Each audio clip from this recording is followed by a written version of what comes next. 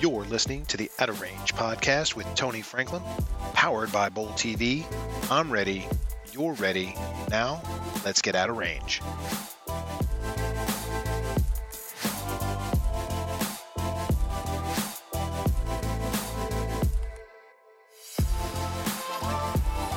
All right, Out of Range fans, it is episode 3. We're back yet again. I've got the boys back in town with me.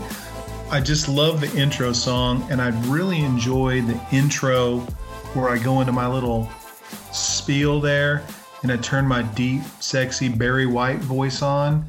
And Jeannie has given me just the hardest time about that. She really wants me to re-record that without the Barry White overtones. What do you guys think? She's not into that? She's into Barry White. She just thinks I'm being an idiot for trying to be all sultry and smooth, you know, because they can, in the back of their head, what she hears is Delilah, you know, and it's just not working for her. Call in the hot beats, the slow jams, if you will. Maybe she's a little jealous because it's got some sex appeal. I know, man. I don't know why. I don't know what the problem is. Let me have some fun. God. Listen, man, I can't fault you for showing your versatility. I'm a huge fan of that. Thank you. Thank you, Matt. You got it. All right. Today's podcast, we're going to talk about our weekend in Vegas for the U.S. BC Open Championships. We've got Erin McCarthy coming up later in the show. You're really going to want to stay tuned to listen through that. Erin takes us a little bit through where she got her start in bowling, what are some of her favorite songs, because you know D-Hart's got to talk music. I do love her favorite song, which I have a good feeling we're going to hear in the transition. What do you think about that? Don't give it away, of course, D-Hart, but what do you think about that song that she threw out there? I mean, I'm starry-eyed at this point, man. It's one of my all-time favorites, too. I mean, if you need that song to get jacked up, oh, man. Good stuff. All right. So last week we did not do any live podcasting poolside like we hoped we would because, man, we're just having too much fun at the pool. And speaking of too much fun at the pool, we do need to talk about the incident. Yeah, we had an injury on the premises at the Mandalay pool side. I believe it was the East Lagoon location. I believe that's right. Yeah. So unfortunately, it was about 5 hours before our doubles and singles squad. We were all having a great time post Kentucky Derby. You know, somebody brought a football. Who doesn't want to go throw the football around a little bit in Vegas at the Mandalay Bay pool? You know, you get a bunch of guys together who went to college and all of a sudden, you know, a game of 500 is going to come out, right? So, you know, Nick Vaughn, my buddy from college, he bowled at Wichita State with us at University of Arizona before that. And we start launching the football around. And, you know, I actually was in a perfect spot to see all of this. But Nick tried for the interception. He jumps in front of me. The ball hits his hand and absolutely splits the webbing between his ring finger and middle finger on his left hand. I saw the whole thing. It split, and then blood just squirts out all over the place. His hand basically exploded. And, you know, he had no idea. He looks back at me like, where's the ball? And I'm like, hey, bro, check out your paw there. And, you know, he's like, oh my God. You know, it starts squirting blood all over the place. I try and swim across to the side of the pool and grab a towel to kind of wrap it up so it doesn't, you know, it doesn't get blood all over the place. But I did have to clean up the side area of the pool because it looked like a murder scene over there. It was absolutely ridiculous. It looks like somebody just got knife wounded over by the side of the pool. Was he bleeding in the pool too? He bled a little bit in the pool, but we got him out of there pretty quick. I'd like to say that my first responder skills paid dividends there. We were able to control the situation and get him poolside as to not, you know, not make any of the water situation, you know, red from that perspective. Man, that was crazy. You guys hopped out of the pool so fast. D-Hart and I were, 2 feet away from y'all. No idea what was going down. That's what happens when Tom Brady starts throwing spirals at the Mandalay pool. Man, I'm telling you, I don't here's a couple things. One, really sorry for Nick. That looked like it was a real S show. And it looked like, I mean, that was a big deal. but I was moderately pleased that I didn't have a piece of it. Like, it didn't happen to me and I didn't cause it, because generally I would be the one that caused it. Like, as soon as it happened, I think Jeannie just knew that I threw the ball, because I always am involved with train wrecks like that. Literally could have happened to any of us. I've never seen a more freak accident in my life. So that took Nick to the emergency room. 9 stitches. I mean, at one point, I mean, Nick's my doubles partner. I didn't even think he was going to be able to bowl, because the doctor's saying possible surgery because it could have nipped an artery or there was nerve damage. And I'm like, you've got to be absolutely kidding me at this point. So Nick toughs it out. He gets 9 stitches. And was he high for everybody in doubles and singles? I believe the guy shot 1,300 with like a scoop-a-loop on the left hand. I mean, Tony, you were giving him the business about, do we need to help him pick up his bowling ball and give it to him in between shots? He was a trooper for sure. Man, he did a great job. He didn't even have to towel off. He had a built-in towel on his left hand. That's right. Yeah, that bandage was soaked with fire and ice conditioner from the Kegel machine. Honestly, he looked like Roy Munson without the hook. It was the way he was kind of carrying that club around. Yeah. Yeah. Did he check the bathroom for to refill the novelty machine? Yeah, and the registration desk hit him for his $32 membership fee before he walked in too. I don't seem to have your membership on file here. The name's Vaughn.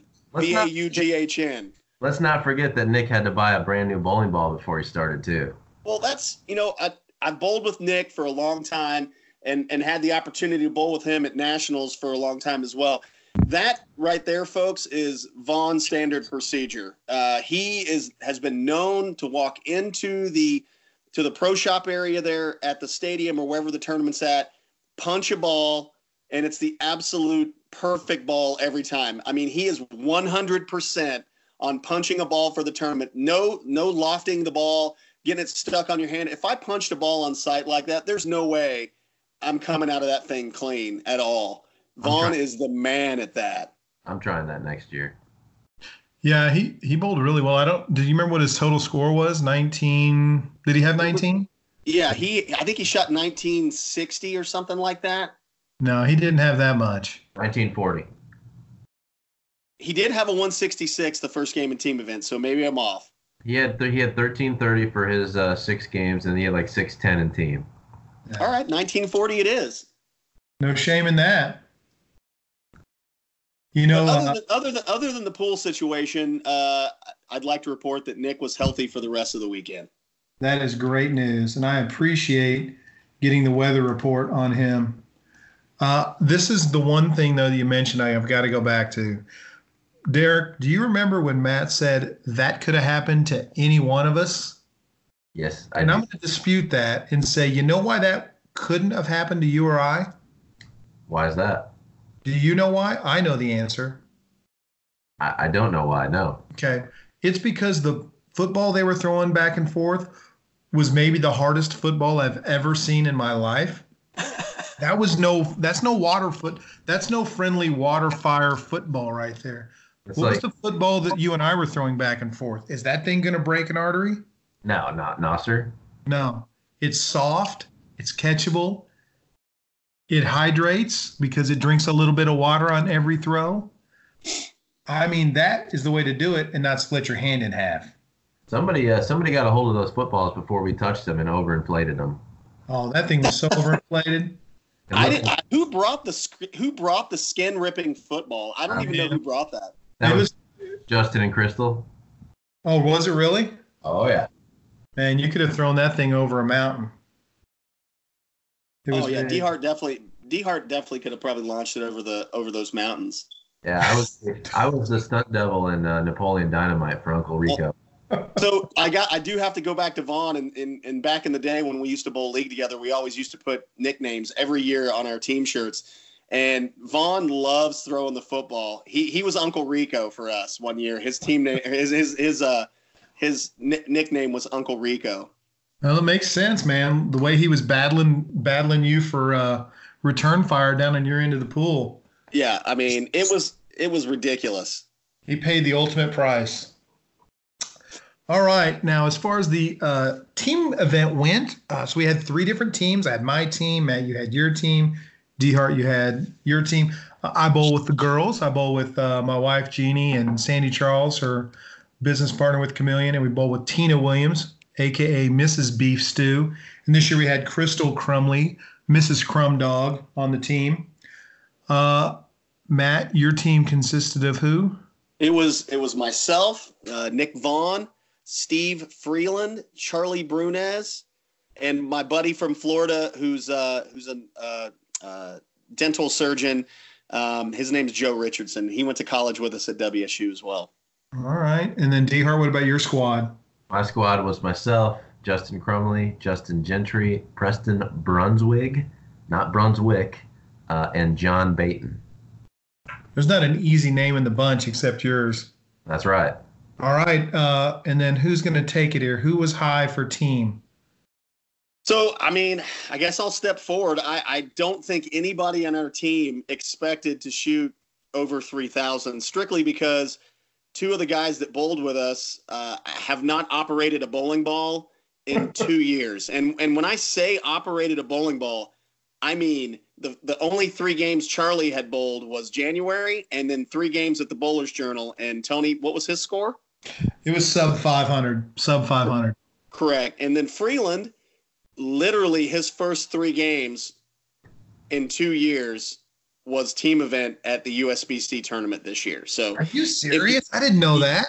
Yes, correct.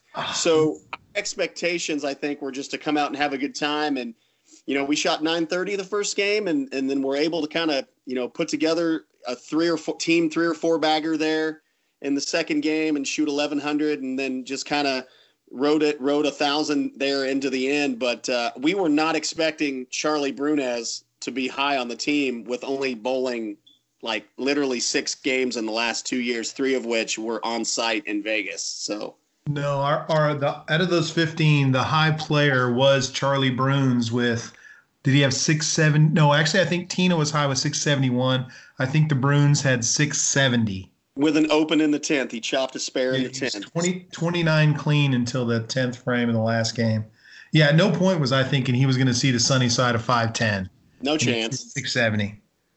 That is awesome. We were very surprised. Yeah, 3078 for y'all. That was a great set. I think really the thing that stood out to me is our buddy Joe. We don't get to spend much time with him. We take it for granted that we have a group of folks that we get to go with every year and have a chance to compete. But this is the first time Joe had ever been on a team that shot over 3,000. So he was on cloud 9, and it was pretty awesome to do that with a friend that I don't get to see very much and got to spend some time with. And he's a really great guy. Yeah, it was good. It was a good night. You guys had 30-70. Our team Tony, you guys had 30-teen? Yeah, we had 30-17. 3-1. We shot 1008 or 1,008, 1,008, and 1,001. Super consistent. Hey guys, real quick, I gotta go get some Kleenex real quick for Matt's story. That was really touching. God, I can be a little bit of a softie sometimes, D-Hart. Why can't he just let you tell a story and be emotional and be heartfelt? Why does he got to be all up in you like that? I love the stories. Because my team shot 2880 and I contributed 540 of those. Yeah, so let's not talk about my bowling experience unless we want to talk about the Bowler's Journal, but we'll leave that to another. Yeah, you bowled good at the BJ. So pretty good night on the lanes, though. I think we all had a good time. We all bowled pretty well. Anytime you can shoot 3,000 at nationals in a team event for a bunch of dudes and gals that don't bowl that much. So you're right, though, Matt. It is all about having the time to get together. I love bowling with those ladies. Tina, we bowl with her for forever, so it's a great opportunity to spend some time with her. And you get to see Big Stu Williams, who is the best cheerleader in the world. He just works his way around the room talking to everybody, and he cheers loud. He's a great guy to have. I do want to jump in there. I'd like to say that I've never been ball repped in my entire life, ever. And Stu, in his British accent, McFadden, mate, you got to change balls. You got to get rid of that aggressive physics and go to something else. Try the Marvel. And you know what? We discussed. He repped me. I was able to bowl a good game the last game, and I'm excited, dude. I got repped one time in my life. Matt, can you spell Marvel? Marvel. It's MAAAAAAHVEL. Yeah, it was funny when you came into the pit and you're like, I just got wrapped. But now I will say I threw some good shots toward the end and then came up. The best shot I threw the whole time at 4.9. I turn around. Is Stu back there? No chance, dude. He is not back there at all. He can only spin. I mean, he repped you and he moved on. I mean, Yeah, Tina was. of course, I 4.9, and then he's not back there to see that. So, Dude, that hot dog stand was calling his name from the first game. I love that hot dog stand there, dude. Oh. 2 years ago, that saved me. That saved me at that tournament. I was starving before team event, and I mean, I crushed like 3 dogs and a Mountain Dew. It was phenomenal. I'll let you guys know that I didn't have anything other than hot dogs and the Coronado Cafe until the last night. $1.75 for a hot dog? Yes, sir. Yeah, every other meal's $27. I will hot dog myself to death out there. Now, Tony, did you guys rip any good restaurants while you were out there? Besides, I mean, obviously Derek was eating hot dogs and eggs. No, we didn't. We spent a couple afternoons at the pool, so we ate poolside chicken finger nuggets, nachos, and crap like that. No, we really didn't have any great meals, which generally, when we go out there in March, our trips are, every dinner's $1,000. But that wasn't this kind of trip. So for sure. Now, quickly move over to some doubles and singles action. I thought the doubles and singles were really hittable. I think most people are going to find that they are. The scores are definitely growing in that area. The squad we were on was the 10:45, aka 11:30 p.m. squad on Saturday night, which was the same squad that Mitch Beasley took over the lead with 8-12 in singles. So he was crushing racks. He, on his pair, there were 3 guys with the front 9 the second game of singles. Yeah, I remember peeking over there and I was like, wow, that's crazy. Yeah. Like everybody on that side of the bowling center has the front 9. Yeah, so just to kind of give everybody a little feel for how that works, right, is they had 6 on a pair, six guys that are probably, they're banging on it pretty good to some degree. Now, Mitch bangs on it a lot, but the top guy had 240 and front 9 and shot 289. They had another guy with 220 and then front 9, 279, and then Mitch had 240 and 297. So they had a ton of guys that were just bombing away after 2. And then I look over and I probably my eyes never got left at 12 or 13 on our pair. And Mitch was in front of the ball return the second game of singles, which I think is ridiculous, but it was obviously working. He shot a 12. Yeah, those guys were all hooking it, pretty hardcore. I mean, I think, and plus, did you guys have 6 on your pair? We had 4 on our pair. Yeah, we only had 4. Right. I think that's what hurt. I mean, you bowled great, and I just think that's what hurt us, right? Is we had to stay in that transition zone for a while, and the lanes just didn't quite break down as quickly for us as they did if you had 6 people on the pair. Yeah, that's the way it felt. Like I said, I didn't really have a whole lot of miss right until the last game, and then the floodgates opened. I had 260 the last game and couldn't miss high flush. And I was like, oh, man, where was that a couple games ago? And that's probably what some of the pairs with 6 have. So there's definitely some room to bang on some strikes in the singles event for sure. So with a couple of months left, I'm going to expect them to have some more big number shot. What do you guys think?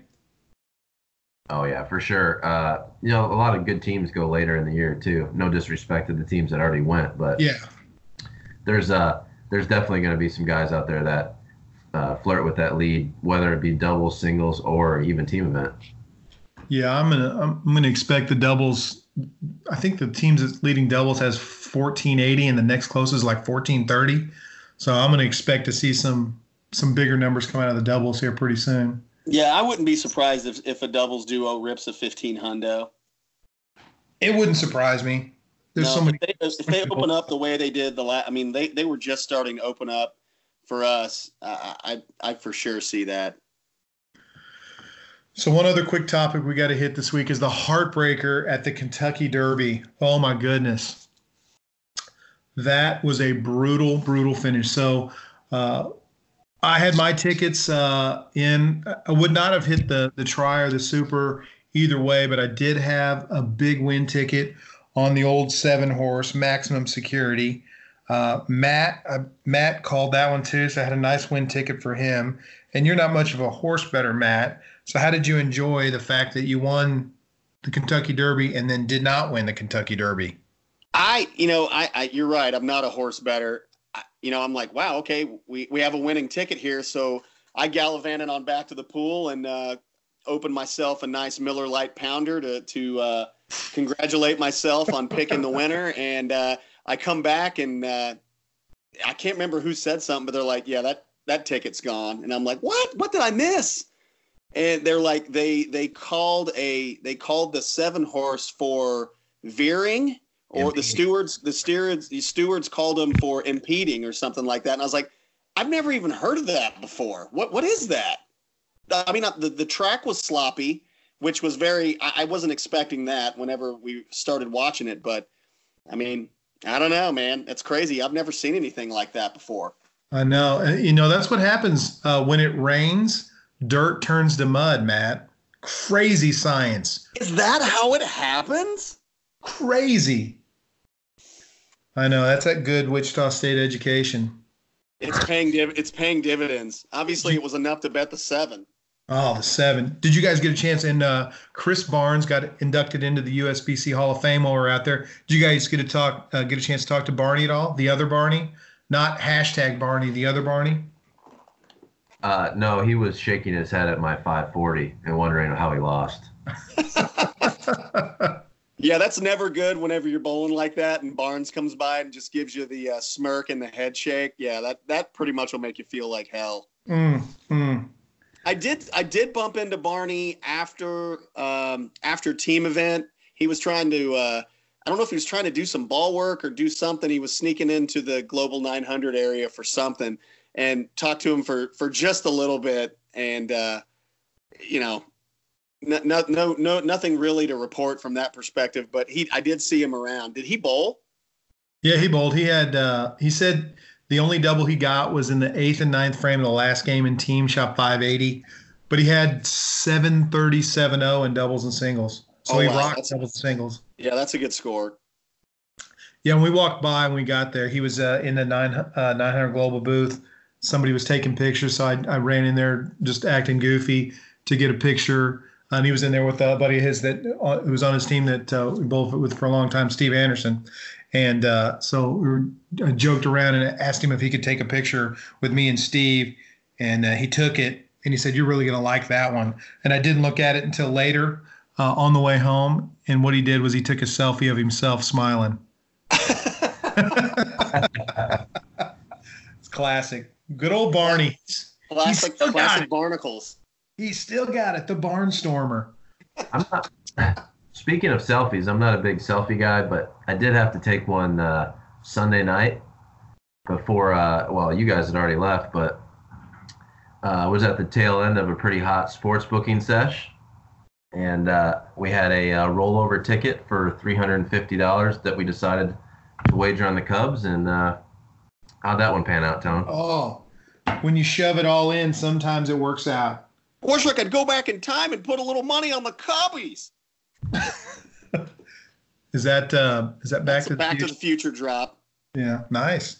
D-Hart, what was you went on a crazy heater. Crazy baseball, basketball, halftime, hockey. No hockey. What was your record on the heater? I think it was 7-0 by the time it was all said and done with you, and then I had some side action myself the day that you guys were not there. Oh, yeah, how'd that work out? I didn't ask. It went really well, actually. I think I doubled up on a couple more tickets. Oh, nice. The double ups, the way to do it. It's official. If you're in Vegas and you go on a 7-0 heater, they automatically give you an 800 number for people to start calling you for your plays. 1-888 D-Hard. That's right. Go 7-0 with my picks tonight. No, once you leave the state, that's it. The streak is over. You got to start a new streak next time. So I would like to say, guys, I was turned on to a new cocktail this last weekend in Vegas. Pineapple and vodka. And I had about 40 of those the first night. So I was sticking strong with my normal White Russian, and my buddy Joe from Florida ordered a pineapple vodka, and I was like, well, that sounds very interesting. And then I began to drink them for the rest of the night. It is very delicious and refreshing. Yeah, I guess you have that Florida drink. That's a nice topical beach drink. I could see getting down on. So is it just pineapple juice and some vodka? That's pretty much it, man. It's your basic vodka drink with some pineapple juice. Some Dole action, if you will. Oh, simple and good. I like it. Nothing was better than that one Jack and Coke at the pool. Or sorry, Jack and Pepsi. Is it the double that we had at the end? Yes, sir. Oh my gosh. I should have napped. That's all I'm going to say. I should have napped. Yeah, I didn't get a nap in either. That was the extra adrenaline behind the football when Nick split his hand open. It's like that moment was the true Battle of Saratoga for our trip. It was the key turning point of the trip. It just was like, what in the hell was that all about? Because we were still having some good fun. Oh man, we were right in the middle of it, and then Nick's hand exploded, and it's like, well, I guess that's it, you know. I think the rest of us stayed back and had a couple of redheaded sluts. That's a shot, by the way. That's a shot. Yeah, those were fantastic. Yeah. So can I step back to one thing that D Hart was talking about how he was in Vegas a day after the rest of us? You know, this is I believe we need him to open up and talk about this a little bit, because I feel like every trip we go to Vegas, D Hart starts before us. And then it's just increasingly, all right, guys, I'm going to be out there for a couple more days after you guys leave. Is there going to be a point where D Hart has a place in Henderson and it has his own spot in Vegas? I mean, is that coming soon? Yeah. So I'm not going to tip my cap, but I do a lot of observing out there. And one of which was at Eye Candy inside the Mandalay Bay. How was that, Tone? Whew, man, they got good beats. The dance floor is ripping. So you can bet your bottom dollar that within 10 years, I will have a place in Vegas, and I will have a residency at one of the hotels just busting awesome beats. God, I can't wait to load that 702 phone number in my cell phone for D Hart. Oh, look, it's Derek, 702. Oh, what time's his DJ show go on? Oh, yeah, he's 11 to 2 a.m. tonight. You could easily take over and rip the same tunes that guy was ripping and mix in some other ones. Yeah, there's no doubt I'll smoke that clown. Oh, man, you're a thoroughbred, baby. You'll smoke that clown. That's it. All right, well, this week, or I guess last week for the PWBA Tour in Minneapolis, Shannon O'Keefe wins, so our defending player of the year starts off hot again this season, winning the second event over Verity Crawley, who I think she also beat in the second event last year. So a lot of similarity there. I don't know how in our picks of the poll, we never selected our defending champion really for anything. Our defending player of the year for anything. I like to give him a little blood myself, but I mean, golly, she's the best player in the world, and none of us picked her for anything. She's making us pay for our picks. Yeah. Awesome victory for her. So congratulations to Shannon. And then this week they are in Lincoln, Nebraska for the PWBA Lincoln Open. So with that being said, let's talk to someone from that area, from Omaha, Nebraska herself. Next up on the show is Erin McCarthy.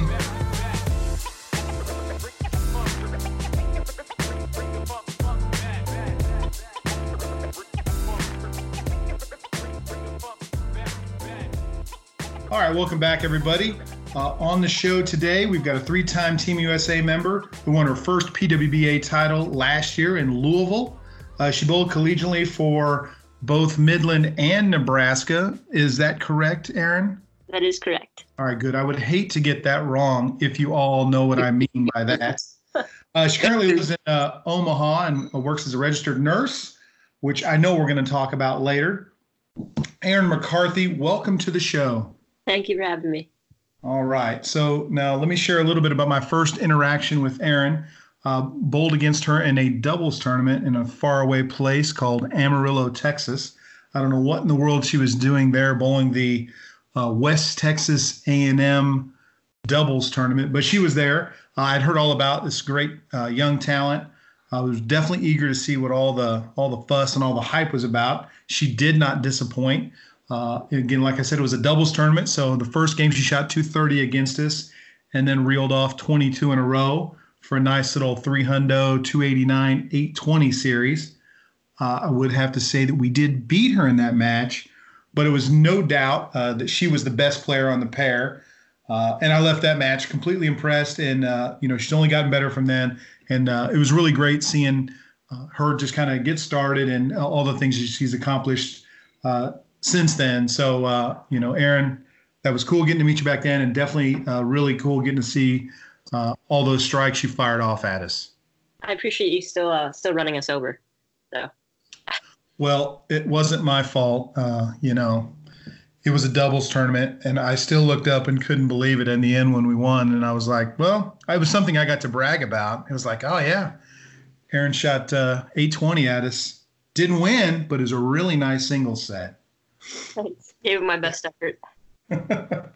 Well, hey, before we get started, I definitely wanted to share a couple of things that we have talked about on the previous podcast. So we did predictions this year for Player of the Year and major winners. Did you happen to listen to that portion of the podcast, Erin? I didn't know. Okay, excellent. Please continue, Tony. Matt, could you tell us who you picked to be the Player of the Year for the PWBA this year?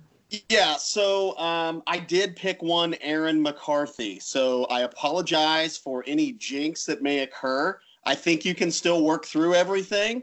I did pick you for Player of the Year this year. So I got some big shoes to fill. I'll give it a go. One of the things we found interesting when we were looking at the stats is you were actually the high average last year, but you were 12th in earnings. So I was wondering, what did that kind of indicate to you? Pretty cool to be, not pretty cool. It's amazing to be a high average of all the great players. What were your thoughts on that? I guess I didn't really pay attention to it till the very end of the season. And then I noticed the standings and whatnot. But I think part of that came from my win in Louisville. There was a lot of strikes thrown there in general throughout the entire field. So I think that obviously helped my average. And then the U.S. Open, I actually struck a lot more than some of the other regular events too. So I think those two events alone, with so many games being bowled, kind of weighted my average versus some of my other lower finishes where I think cash is high. So did that affect any of your 2019 goal setting? What you would set out for yourself to try and complete this year? I don't think so. I kind of want to just build off of last season. I think last summer was by far my best season of bowling that I've ever had. And I wasn't as prepared last season as what I guess my outcomes and goals ended up being. So I think this year I just kind of wanted to build and see what type of momentum I could keep going throughout the season. Now, you're off to a little bit of a slow start, probably by your standards, for the first 2 weeks of the season. What are your thoughts on that? What have you seen out of the lane conditions and your performance so far? The first stop, I started off well, day one, and then day two, I just didn't perform very well. I didn't throw the ball very well, didn't give the lanes what they needed to see. So, I'll take a cash at that point. But then last week, I'm not quite sure what happened. I had one or two bad games. The second block, the scoring pace wasn't nearly as high as the first week. I just missed some transitions and missed some spares that second block at night, which ultimately cost me. I only had, I think, one game below 180 that second block, but that was enough to knock me out. So I'm just going to try to forget about last week and restart this week. This week being in Lincoln, and you went to school there for a little bit and lived 45 minutes away in Omaha. Do you feel like you're the hometown hero this week? I don't know about that, because there's I think they did an article. There's 18 former Huskers, I think, bowling in the field this week. So, everyone follows the Huskers pretty closely. So whether you went to school, currently going to school, or just from the area, the fans here are pretty supportive of each Husker bowler.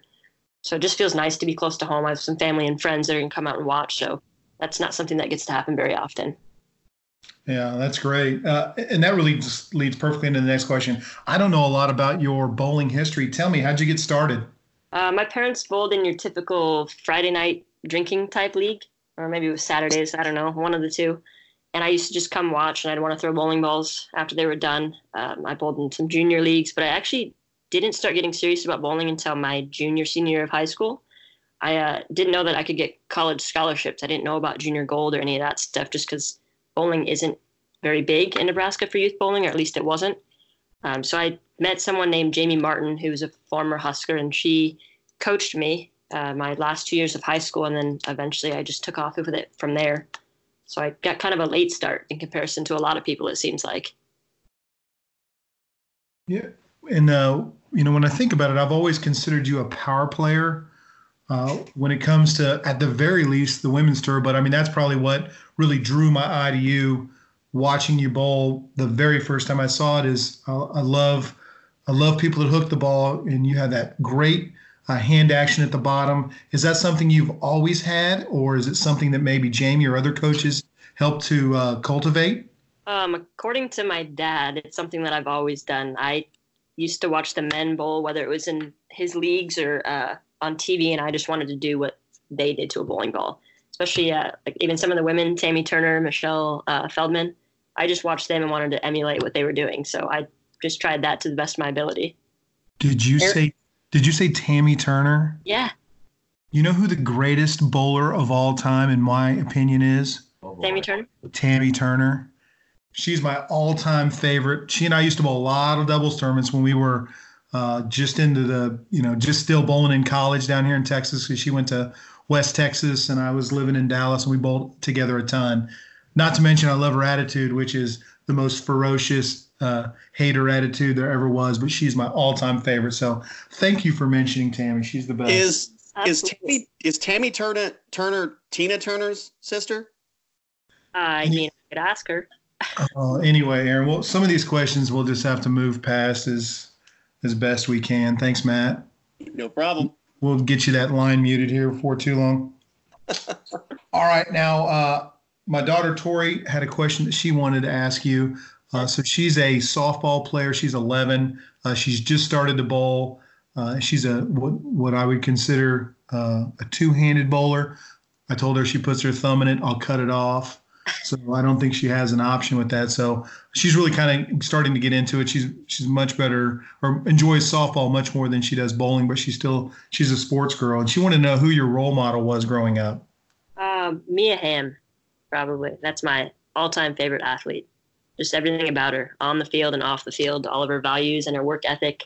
I think it's important to find someone like that at a young age, just so you have someone to look up to and someone to idolize almost. I can dig that. That is a phenomenal name to drop there. That's awesome. What was it on her work ethic that really caught your eye? I mean, I did some biography type stuff in elementary school and middle school, so I'd have to read through her books and just see what she went through as a kid and all the hard work and dedication that she put into the sport. And of course, she's arguably the best female soccer player of all time. So I think that alone just speaks volumes. Fantastic. Erin, are you a soccer fan? I am. I'm a big soccer fan. I actually, when Josie and Kyle got married, they got married in Barcelona, and we went to a Barcelona soccer game. It's probably on my kidding list. Me? Oh, wow. Yeah. That is so do you follow La Liga, Premier League, Champions League? I mean, do you follow that stuff? I don't follow it as much as what I would probably like to, but yeah. I will follow it, and if there's a soccer game on, I will definitely just sit down and watch it. Unlike how was the atmosphere at FC Barcelona? It was undescribable. It went from the stadium was almost empty, maybe 15 to 20 minutes before they started the game, and then there was 90-some thousand people that just filled into the stadium. I can't even describe it. It's not like your average basketball or football game. You got to be there. Yeah, so that was my next question. Obviously, I don't know if you've ever been to like an NFL game or anything like that, but I mean, comparatively, it's no comparison is what you're saying. Yeah, I don't think so. Erin, be careful. Matt's going to start texting you for betting tips. Oh, boy. I mean, if you know that Barcelona is going to win by a half, I just need you to shoot me a text or an email and let me know, because I would be willing to drop 25 to 50 on that. Okay. At 30 a.m. when they start too. I have no problem being up at 5:30 or 6 for an early morning Premier League tip. All right, I'll get right on that. Okay. All right, Matt, what do you got? So I guess where my interest lies, and Tony had kind of talked a little bit about, the average leader and all of that stuff, but I think a lot where my interest lies is that you have two careers, right? And my wife is a nurse. I'm surrounded by all nurses. Her mom, her aunts are all nurses. So I find it interesting. That you have two careers. What area do you work at the hospital as a registered nurse? So I actually work at two hospitals. I work at Methodist and Nebraska Medicine, which are both in Omaha. At the one hospital, I work on a progressive care unit. So it's step-down critical care. We take a lot of sick patients, but not necessarily like your ICU or intensive care patients. And then at Nebraska Medicine, I actually work in their medical ICU. And we're a level 1 trauma center, so we see pretty much anything and everything imaginable. Wow. Does work, do they support your career? I mean, assuming they probably do, but what's the work-life balance between when the PWBA season's going on and you try and balance that? Yeah, I mean, both jobs are actually 100% supportive. My coworkers will actually get online and watch bowling sometimes, or the few times that I've been on TV, they've actually gone around to the patients' rooms and just flipped on ESPN or CBS Sports, whichever it was on.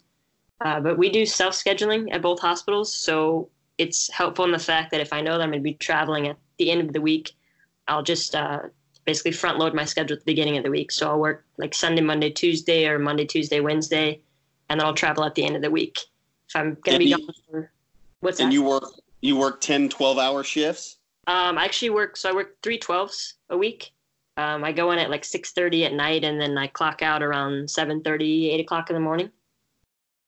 Okay, all right. So D-Hart, I mean, you work 12-hour days. You're a 12-hour shifter guy, right? From what I hear. Yeah, you're funny, Matt. Thanks. Okay. I mean, who knows? So Erin, I got a couple of questions for you. I'm a little bit more unorthodox in my questioning. So I have to know, do you have any pre-tournament rituals? I actually don't. I will say, though, if I always room with Josie when I go to these tournaments, so I bring her up a lot. But if we go to breakfast somewhere and we have a bad block or not so great block, there's no way we're going back to that same place for breakfast the next day or probably for the remainder of the season. So I guess a couple of spooks every now and again, but not necessarily rituals. Yeah, the next question I was going to ask was, do you have a certain food or drink that you like to consume before you start bowling? I do like to have some eggs, bacon, probably some toast. Oh, God, that sounds awesome. Doesn't it? Until you have bad block, though, I'm not having it the next day. It's not happening.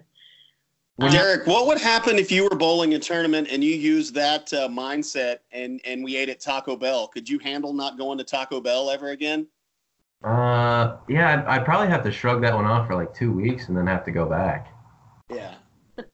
I mean, I love Taco Bell. What's there not to love? It's cheap and delicious. It is. I'm a fan. So, Erin, is there someone in particular that you talk to before a tournament, like game planning or, how to attack the lanes? I mean, we do a pretty good job the night before during the practice session, the EBI ball reps. We've got 3 of them this year. So Brian O'Keefe, Sean Ryan, and Mike Snellbaker. We kind of game plan the night before just so that when you come in the morning, you're not scrambling to figure out, well, where am I going to play? What balls am I going to use? Surfaces, that type of stuff. So I think we've done a pretty good job this season as far as meeting as a group just to get our heads together.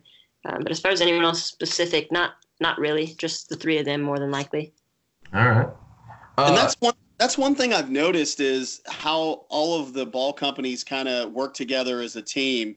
Can you explain a little bit more about that throughout the week? How does that work? Not just before the tournament starts, but you guys bounce ideas off of each other, watch each other. It really is almost like a college team, would you say?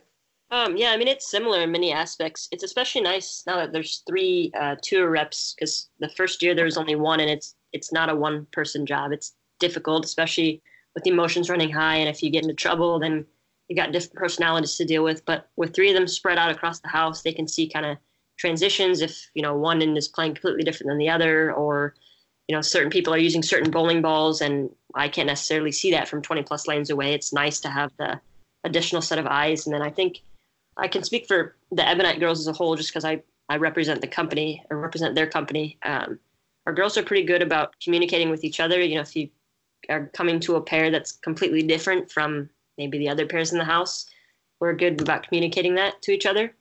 So I know that we're competing against each other, but we can still drop each other hints every now and again during qualifying. Yeah, that's pretty awesome. Yeah. All right. So the real question is, what are the top 3 songs on the Erin McCarthy pre-tournament playlist that get you all jacked up? Oh boy. What if I don't have a pre-tournament playlist necessarily?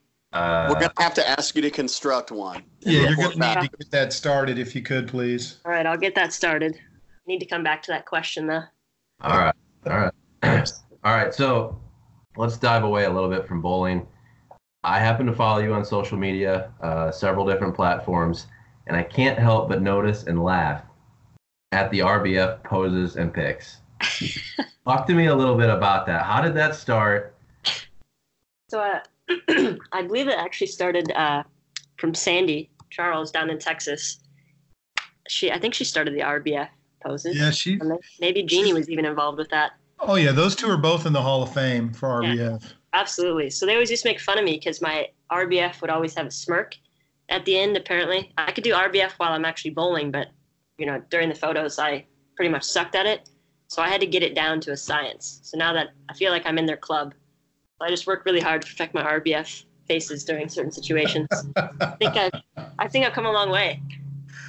I've worked really hard to perfect my RBF. That's a tagline right there. So for any of the folks that are listening who are acronomically challenged, can someone let us know what RBF means? Yeah, RBF stands for resting bitch face. Excellent. It means you have a difficult time smiling most of the time. Yeah, it's not a smile and it's not a frown. So, Erin, it's a smown. It's a smown. Yeah. Erin, with that being said, if you leave Jeannie and Sandy out of this, who would you construct, including yourself, for a 5-person team, all RBF? Ooh, tough one. All right. So including myself, you said, right? Yep. So you only have 4 left. Yeah, okay. You're the anchor. All right. I think I could go with myself, Jordan Richard, Steph Johnson, Shannon Plahowski, and I could probably get Shannon O'Keefe in there too. Oh, that's excellent. So the Queens is coming to Wichita next week. I am going to request a selfie with that team. Okay, I can do that. It's happening. Derek, have you been working on your RBF? I mean, are you going to actually not show your pearly white teeth? I mean, I can't even picture you as an RBF. Matt, I got a funny story for you. So when I was in college, there was a college bowling forum to talk about guys who didn't smile and were just complete jerks. And my name was actually brought up because I never smiled. Was this the collegebowling.com opinion area? That would be it, yes. Yeah, so let's really kick it back. 97, 98 when that thing first started. So, I mean, yes, I know what you're talking about. Tony, I think his chest is puffed out a little bit. I mean, it's a lot bit, it sounds like. Hey, dude. I mean, you got to keep up on the opinions on the message boards, man. I just love that 97, 98 was the premier college bowling time, and 2003, 2004 was the premier PBA time. And ironically, those were the years that Matt was bowling. Erroneous. I never said anything about 97 or 98 just because whenever we had to dial up on the computer, it was like, I mean, it was a little bit different back then, dude. We're done with you, Matt. Erin, I still have some answers that I need for that tournament playlist. All right. I think, okay, we'll go with 3 of them here. We'll go with Lose Yourself by Eminem. Oh. Whoa. Well, see, you just earned some friends here. Did I? Yes, you did. I'll tell you a little story about a rap battle, but please continue. Okay. Say Bonfire by Childish Gambino. I pretty much like anything by him. And then lastly, I have to go with All I Want for Christmas Is You by Mariah Carey because it is my strike song. So nice. cannot have strike Right. I forgot about that when we were watching your show. I was like, is that Mariah Carey's Christmas song? It is. Phenomenal. Can you please tell us why that's your strike song? Yeah, so two reasons, actually. Some of my coworkers back home, they like to request that song when we're out at the bars or at weddings in the middle of the summer, no matter what the season is. And the other reason is Sean Ryan also likes to request that song or play it on the jukebox, whether we're at the restaurant or bars or wherever we are. So when I made the show at the U.S. Open in Florida, I couldn't not have it as my strike song, knowing that he would be there. I am totally playing that song at AJ's and pulling Sean Ryan in to listen to that. Yeah. So I'd like to take it one step further. I think we just got our leadoff song for Swiss Trio's practice. That for sure will be going on in Wichita for 2019. I think it's perfect. Excellent. Yeah, that's a definite curveball on the playlist. I mean, I'm at least happy to see Lose Yourself in there. That's good. So let's Tony, Derek, I don't know if we would ever make a TV show, right? But what would be your guys' strike songs? I'll chime in first. It's our intro, Return of the Mac. All right, you stole my thunder. Obviously, our passions run deep. Mine might be Suspicions. I might just slow it down a little bit and drop some Eddie Rabbit. See if the crowd likes it. Everybody will be asleep. Tone Logue? I don't know. I'm gonna have to get back to you on that. I'm not putting my feet like that. Matt, yours probably wouldn't play though because you don't strike much. Oh, that's as always, Derek dropping the bombs. Aaron, do you know who Eddie Rabbit is? Have you ever heard the song Suspicions? I don't think so. Do you like country music at all? I do. All right. Well, I guess not 80s country music though. It's a little bit out of my comfort zone. I could give it a go though. That's fine. Yeah, I mean, comfort zone's fine. Actually, 80s country music is outstanding. Is it? Yes, it is. So since I picked you for Player of the Year, and I'd have to go back and look at my notes, Tony. I did pick her for a major championship this year as well. I can't remember if it was the Queens or the U.S. Open. I would love if you took a listen to Eddie Rabbit, Suspicions. I'm not saying you have to do this, but if you were to make a show for the majors, maybe think about dropping that as your strike song for one game. I could probably do that. Okay. All right. I am thoroughly excited now. There's no way that she's going to lose All I Want for Christmas. Now that I know that's her strike song, I'm so pumped up.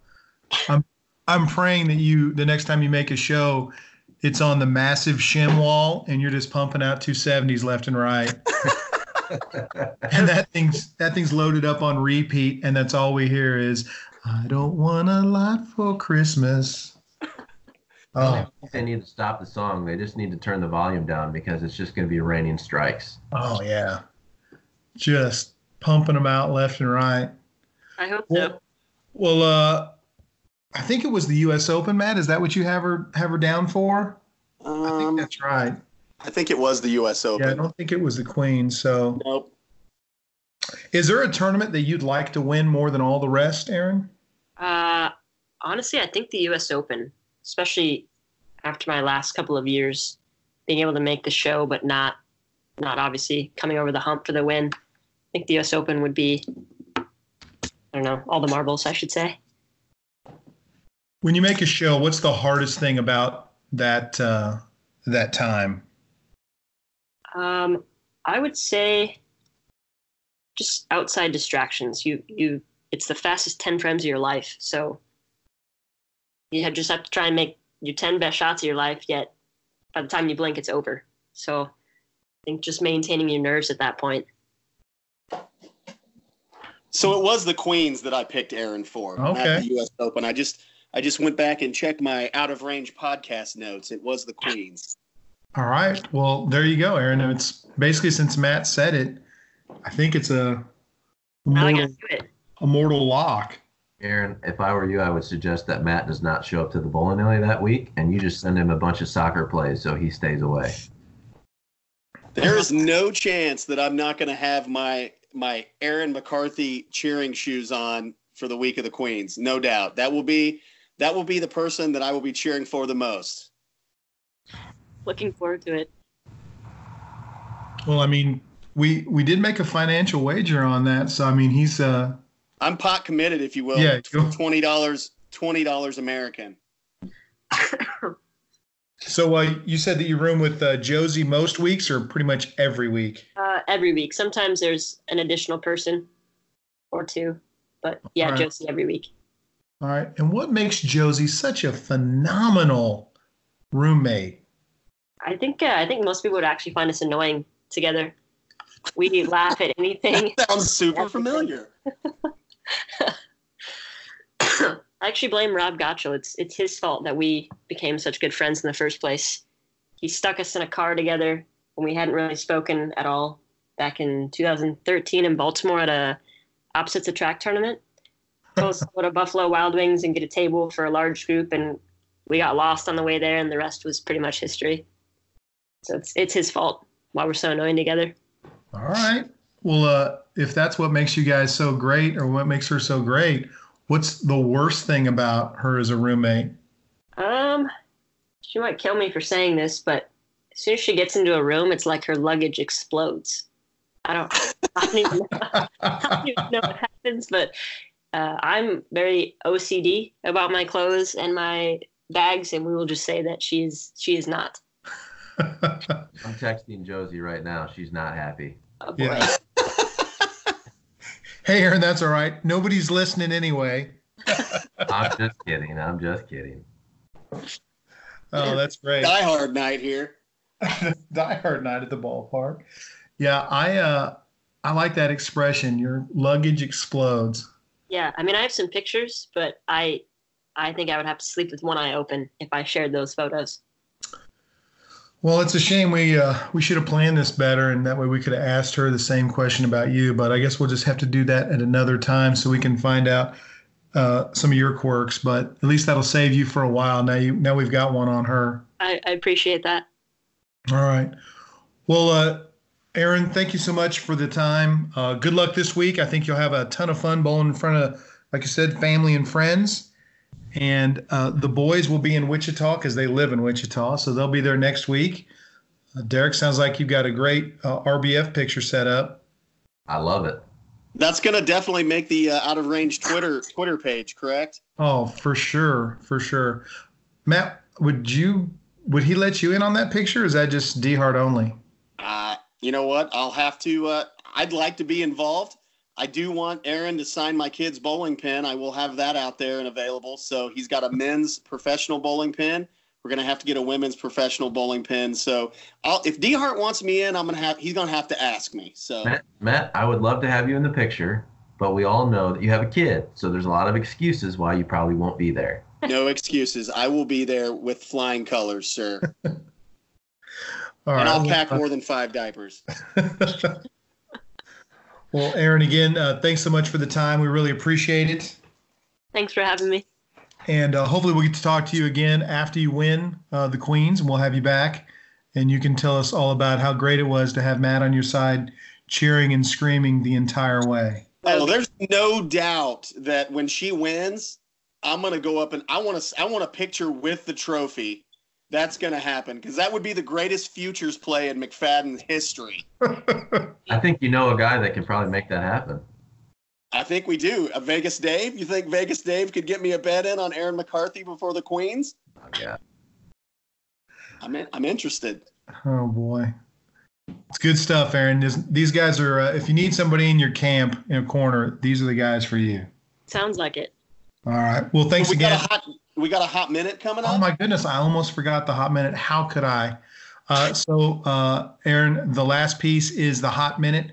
Okay. Derek is going to ask 4 rapid-fire questions, and just looking for kind of the first thing that comes to your mind on those. We may have follow-up, we may not, but I will go ahead and turn it over to D-Hart for the hot minute.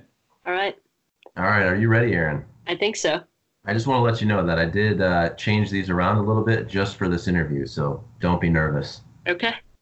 With that being said, first question, what is the one thing that makes you nervous? Other people being nervous, actually. Really? Yeah. Could you give us an example? Just in like maybe large group situations where you have to talk in front of others. Like awkward situations? A little bit, or if someone's nervous to do a group presentation and you're in that group, then someone's like, you get nervous too, even if you weren't. All right. Would you consider yourself a good public speaker? I think it depends on the situation. I can be okay, and other times not so much. Okay. Erin, question number 2. If you could drive any vehicle in the world, what would it be? I think that would be a G-Wagon. And I think Kyle would appreciate me for saying that too. A G-Wagon. Oh, a G-Wagon. Mercedes G-Wagon. All right. Yeah. Isn't Post Malone rapping about? Post Malone's rapping about those right now, right? Yeah, wow. He is. I mean, honestly, the only thing that was going through my mind is some sort of like Monte Carlo on some sort of like actuators that are dropping down to the ground or something like that. That's where my mind was going when you said G-Wagon. You mean 20-inch blades on the Impala? That would be correct, D-Hart. All right. Question number 3. Let's not let Matt talk anymore. What is the one food that makes you sick thinking about? Sardines.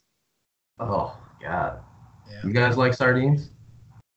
Only if it's on a tableside Caesar salad. No, thank you. Oh. I'm out on the sardines. Yeah, I think most of us agree with you, Erin. That's a great choice. All right, the last question, the hardest one of them all, and I'm going to emphasize that Queens is next week. Mm-hmm. But if we were all at the bar, what song would you karaoke in front of us? Karaoke in front of you? Uh-huh. Oh, I don't do karaoke though. Well, you're gonna have to do one. But if you did, Well, I'd probably just do Mariah Carey. Ah, My go-to. What's second in that list? I don't know that I have a second. Her passion runs strong for Mariah. She's on fire. All right. Well, I'm gonna request that, and maybe we get a duet with you and Sean Ryan. If I could have a duet partner, I'd do a Celine Dion song with Josie. Oh wow. Yeah. Wow, Celine Dion. Yeah. Sounds Josie like that she jams out to that. Do you guys have the pipes for something like Celine? According to my videos, Josie's close. Okay. Oh. All right. Do you guys stand at the end of a bow on a ship and put your hands out like in Titanic? Does a bathtub count? I mean, that. Oh. Oh my God. Well, Matt, we definitely have some organizing to do for AJ's because I definitely want to see this. My heart goes on, or whatever that song is. I'm in. I would love to see the Josie Erin McCarthy rendition. I'll let her know at dinner. man, I am so jealous that I am not going to be there this week. You should. Video or it didn't happen. Let's be honest, Tony. It wouldn't be right. It wouldn't be the same if you didn't get up there and get some Will Smith getting jiggy with it. Gosh, I would love to get up there and rip that. No, that's not the right song, Matt. It's getting genie with it. Oh, that's true. Excuse me. I stand corrected. Nah. All right. What's for dinner tonight, Aaron? It appears Old Chicago. Oh, man. Oh, that's good. The double deckeroni is good stuff. It is. All right. Well, enjoy your pizza this evening, Aaron. Again, thanks so much for the time. Good luck this week. Thank you. I appreciate it. Yep. And we will talk to you later. All right. luck, Bye. Aaron. See you, Aaron. Bye.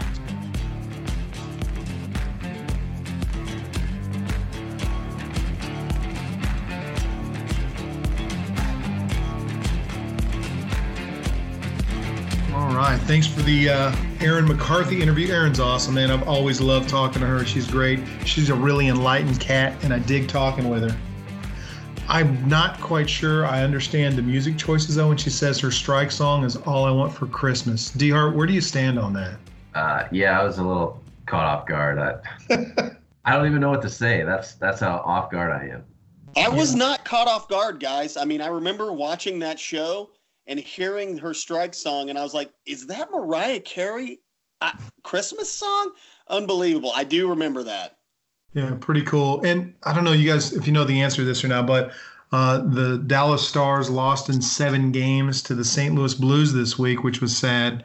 But their win song, so the game was in St. Louis, and they played Laura Branigan's Gloria. Do you have any idea why they play that at the end of games for the St. Louis Blues? No idea.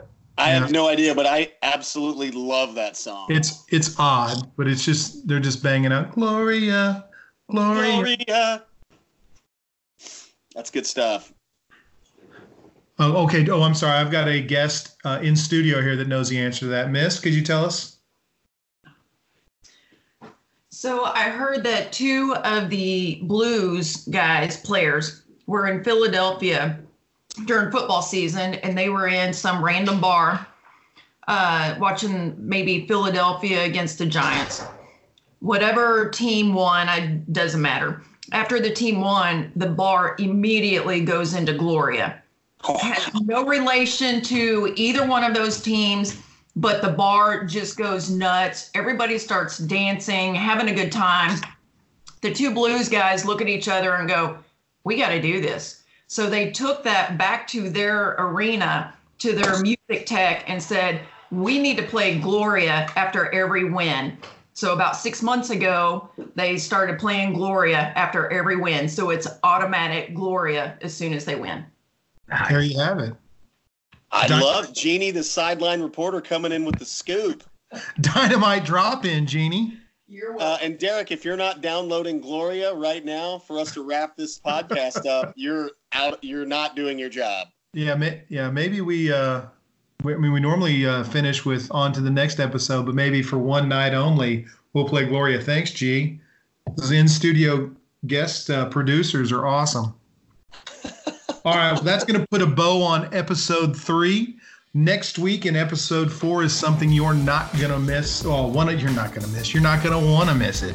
We've got a brand new guest joining the show. His name is Andy Jensen, and he is tons of fun in more ways than one. And that's going to do it for the Out of Range podcast. Matt, Derek, thanks so much. We will talk to you guys next week.